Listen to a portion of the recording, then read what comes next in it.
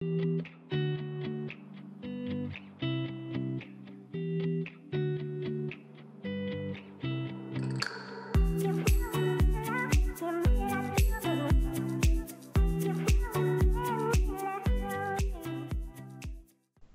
welcome to Southsea Folk and the Southsea Folk podcast. I'm John Sands. Also, you might know me as Lick the Lid. And today, the subject of our podcast with me and Lou is from 12 yards, and we've got Mark on here to talk about that. But how's things with you, Lou? How's it all going before we get on to the meat of the subject? Yeah, all good. Had a good week. All been very positive. Some amazing positive stories happening around Portsmouth at the minute, really lifting people's spirits. It was nice to see Fark has just done a lovely piece of art outside the food bank at St Margaret's. I don't know if you saw that in the last couple of days. I have seen that. At the moment, Mark is just painting anything that's sitting still, because I live just around the corner from him. He's painted the shutters of the local like a jeweler's shop we got near here. I got him to paint the chimney pot that I had lying around, so he's a happy man. I think at the moment. So yeah, I've seen all that. It's all good. I didn't know that was your chimney pot, because I really liked it. So that's cool. Yeah, that's on my Instagram. I put a picture of that. It's actually the guardian of my pond at the moment. So hopefully errands from going down there.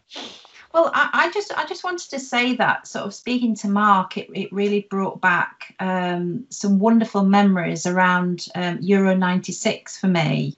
And what an amazing football year that was for England, and the whole nation got behind that particular tournament, and it does really stand in lots of people's memories. So what's wonderful about it's not wonderful in lots of ways, because the Euros 20 are not going to be played, but they're going to air all of the games that England played in the Euro 96 in May. So, we can all come together and relive that. And I think that's quite a nice thing, and uplifting for people that can't, watch their favourite team play at the minute. No, that's fantastic, and a lot of a dose of football. And I'm almost bereft when I sit there on a Saturday, waiting for either to go and see a Pompey game, or my other team is Arsenal, waiting to see what they're doing. And I think would be now a fantastic time to bring in Mark and say hi, Mark. How are you keeping in these times that we're going through? Hi guys. Yeah, I think it is a strange time for everyone for many different kind of reasons, but obviously for the sporting world, football, is in our hearts of many people, and as part of communities and cultures across the world. And it's a strange time, isn't it? Because, like I said, it's that old school kind of thing, isn't it? Where you work during the week, and then you get to the weekend. That's when you get really excited about the football. Traditionally, kind of Saturday afternoons and stuff. And it's a really bizarre time to not have that. And it's obviously it's the first time I've ever experienced anything like it without any football. We used to moan when there was no football over the summer. Yes. When when there was no World Cup or Euros on, and then now this is kind of going on mid-season, and or the kind of last third of the season, and it's a really bizarre time for everybody. But obviously the kind of good thing about that is that now people are sharing kind of their favourite footballing moments. I think it took a little while for to kind of get over it. And at the beginning, people were kind of still like, "Oh, I'm really missing it.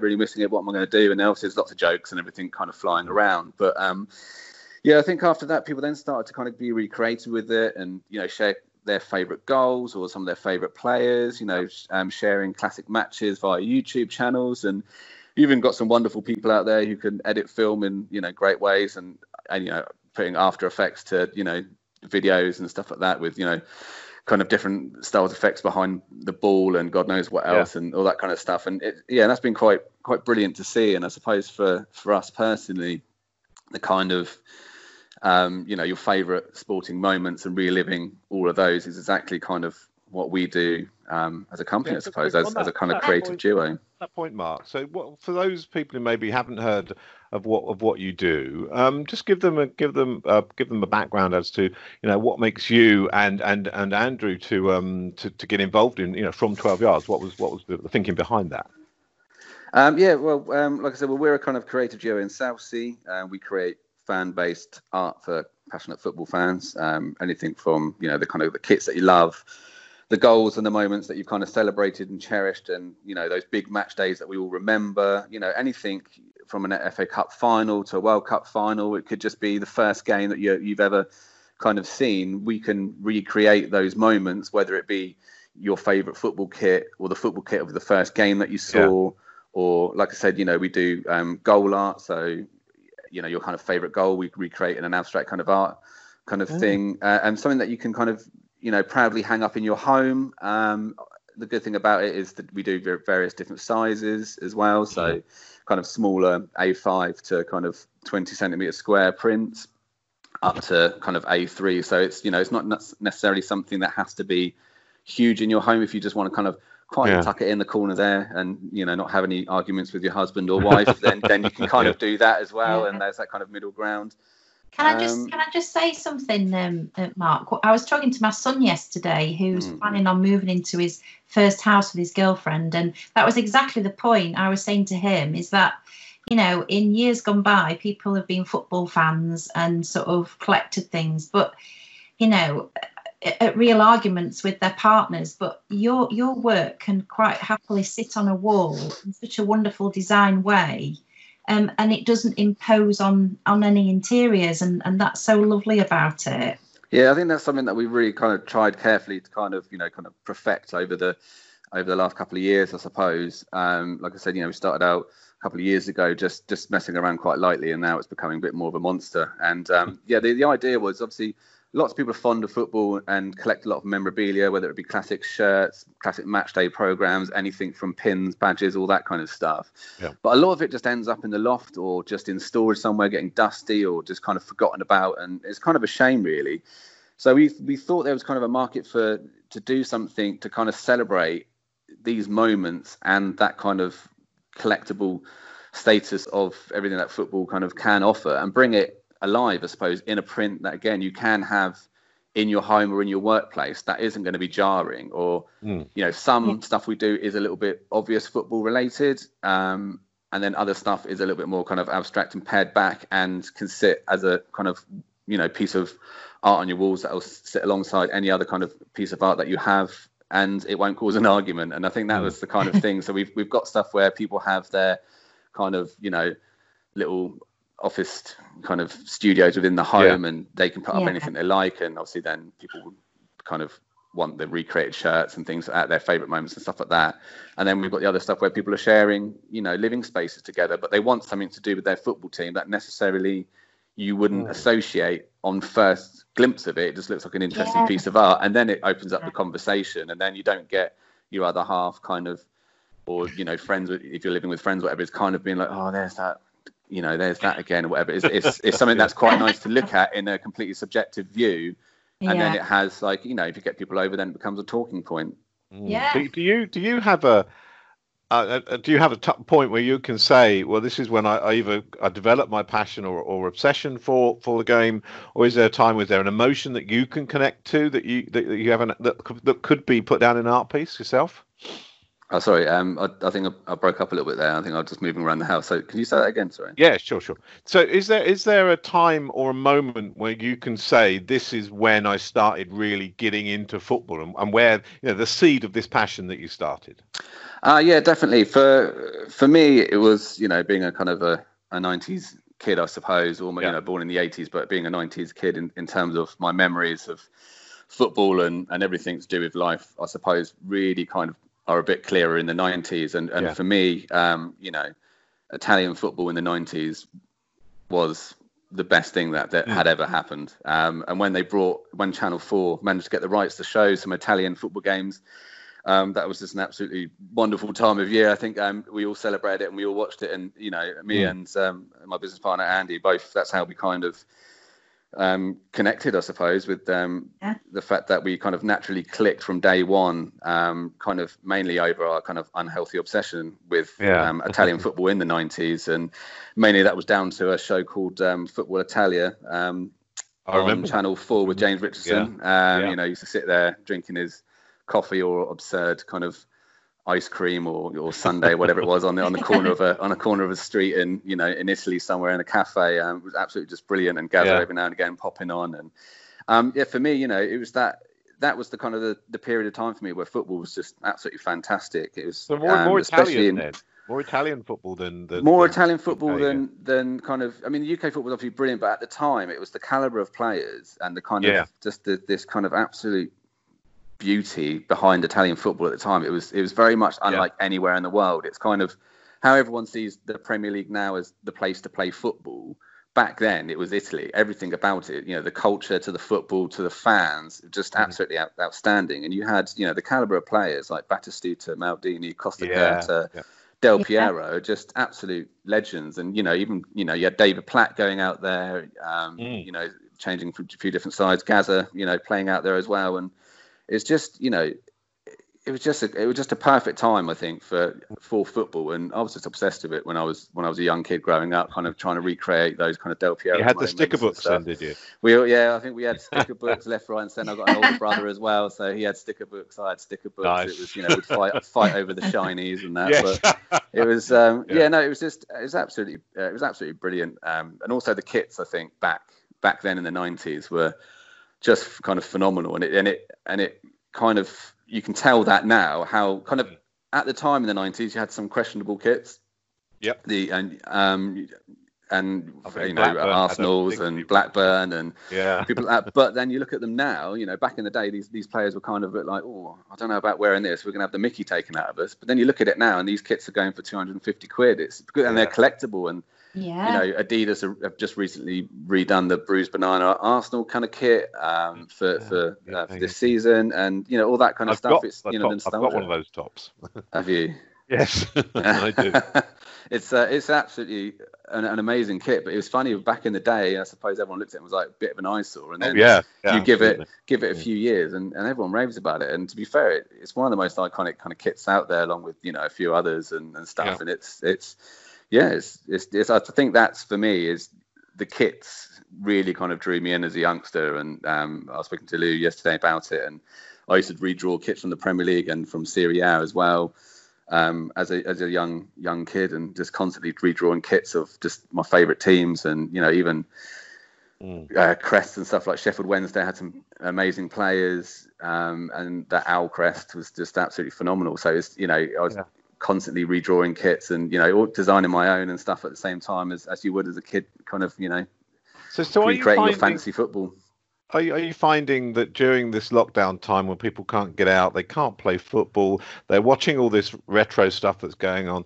How is that, as you as a company, how has that affected you, your business? Are you getting an upsurge because of that? Yeah, I think so, because we're really tapped into that kind of nostalgia and those favorite moments. I think people are kind of, we've had that moment of it being very bizarre to start with, and everyone's kind of like, oh, what's going on? And then now people are more and more settled into it.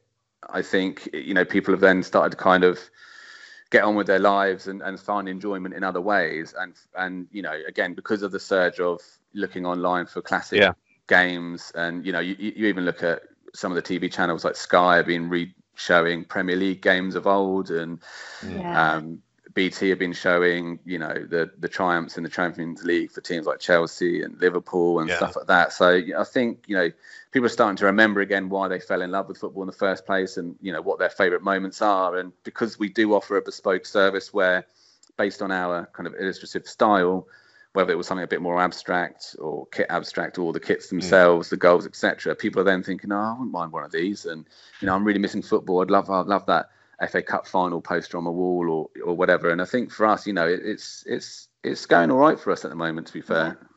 It's strange being just being in your home all the time, but I think it's definitely keeping us busy, that's for sure.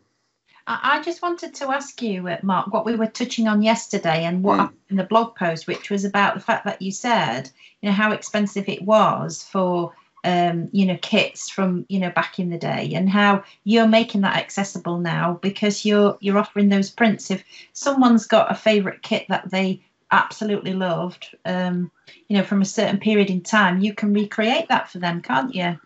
Yeah, that's exactly it. I mean, favourite kits, everyone has a talking point on their favourite kits and be able to go through exactly which kits they loved, which kits they hated, and it divides opinion, and it's so personal.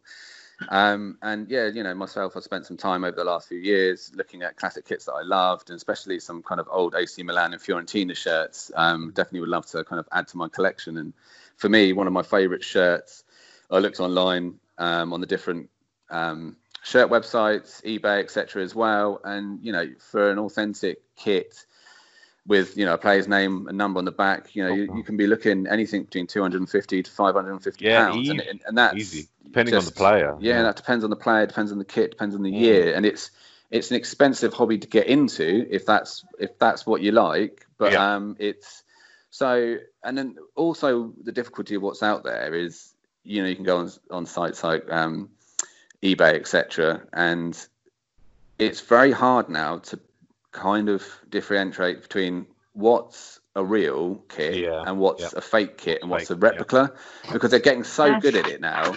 There's telltale signs, but some fakes are literally, they're so good, it's so difficult to spot. And what you don't want to be doing is thinking you're getting a bargain at spending 40-50 quid on a kit from the 90s or the 80s or whenever, and then you get it only to kind of do further investigation and find out actually that it's fake and you can't get your money back. And it's that kind of thing. And also to frame a shirt is a lot of people have them, collect them and put them away because what do you do with them, and you can hang a shirt up, it takes up quite a lot of space. So we're kind of offering this kind of service where you tell us your favorite kits from the favorite years, and we really kind of look into those kits and get really close in and kind of, we do like a simplified kind of illustration of it, but we kind of put as much detail as possibly can for it to print well.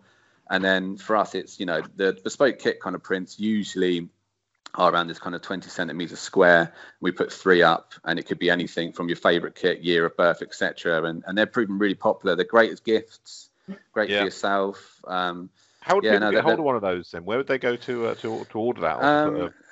The best way to do it is we're quite vocal on social media, so usually getting in touch with us via social media is probably one of the best ways, or emailing us. We've got a little kind of shop at the moment where we're looking to kind of expand and do a little bit more on, and it lists a few items on there. But if you ever want anything bespoke or anything you've seen on the Instagram and Twitter accounts of ours, then you can always just literally send us a message and there's an email, and just start the conversation from there. Yeah, and what's your Instagram account again, just so people? So the Instagram account is just literally @from12yards, and the same with Twitter is @from12yards with an underscore, because unfortunately someone else had already had the other one, even though they hadn't done a post and we couldn't get the name. So really? So that was a bit annoying. But so that's where Instagram's our main kind of handle. It's where we do a lot of our kind of communications and post regularly. We find that as a visual platform just feels kind of right for us, and we do a lot of communication via Instagram. Yeah, and running alongside this chat that we're having now, there's also the blog that you put out there, Lou, that was just published this morning. I saw it on Facebook and on the website as well. So it's really great to get that coverage for you. Yeah, and it really does. In the blog post, it's got links to sort of all classic games that UEFA are playing at the moment. It's got links to the Euro 96 games of how you can find out during May when those games are going to be played. That's going to be on ITV Hub.